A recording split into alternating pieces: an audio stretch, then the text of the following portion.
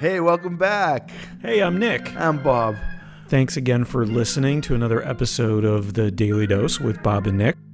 I like this episode that we've got coming up. It's a really good one. I think we talk about, just giving it a second before you respond. Right, as opposed to reacting. I think we're in a reactive mode in this world right now. I think it's kind of screwing a lot of us up. So we're exploring the opportunity to take control of our lives in a positive way and respond to what the world throws our way.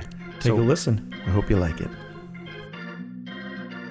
Do you want to lower it maybe and turn it like that? Is it seeing each other? Is that the issue? No, I can see you pretty good. Oh, okay. No, I mean, do you want to block me from your site? No, I don't. I prefer to see you. That's the thing with conversation. It's like being able to see the people you're talking to. Yeah. That immediacy, that I feel like that's what we risk and what we lose when we focus so much on our online experiences. Mm-hmm. That immediate need to respond. I can take a moment when I'm online and edit whatever I want down to the perfect words and send them off to you, which in my mind, there should be a higher quality of stuff going on out there if we have that opportunity all the time. If you're not always just reacting to something without reading it. Yeah. Right. Reaction. That's a bad word these days. It's a bad word in my life, reaction, now, because it means something else is in control.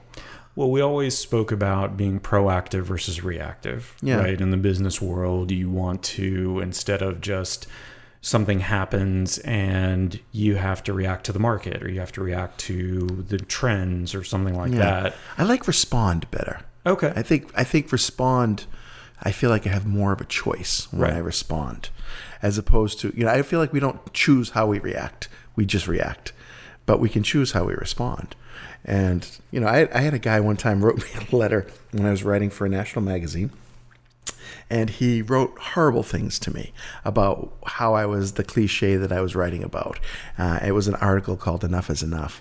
And I really just wanted to type 2 words to him that I can't really say in a podcast. Well, not this one anyways.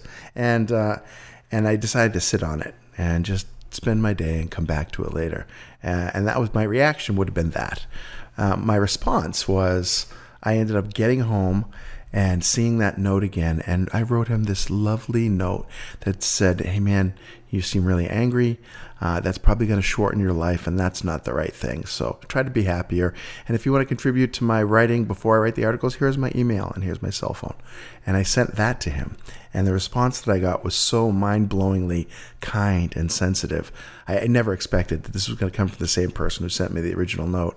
And it was all about that response as opposed to just reacting. And that thing just blew my mind because it was all negative when I left that morning. Yeah. And it turned into all positive by the time I went to bed that night. All because of a response rather than a reaction. That's a perfect way of looking at it then. Hey, if I could do it again, I probably would.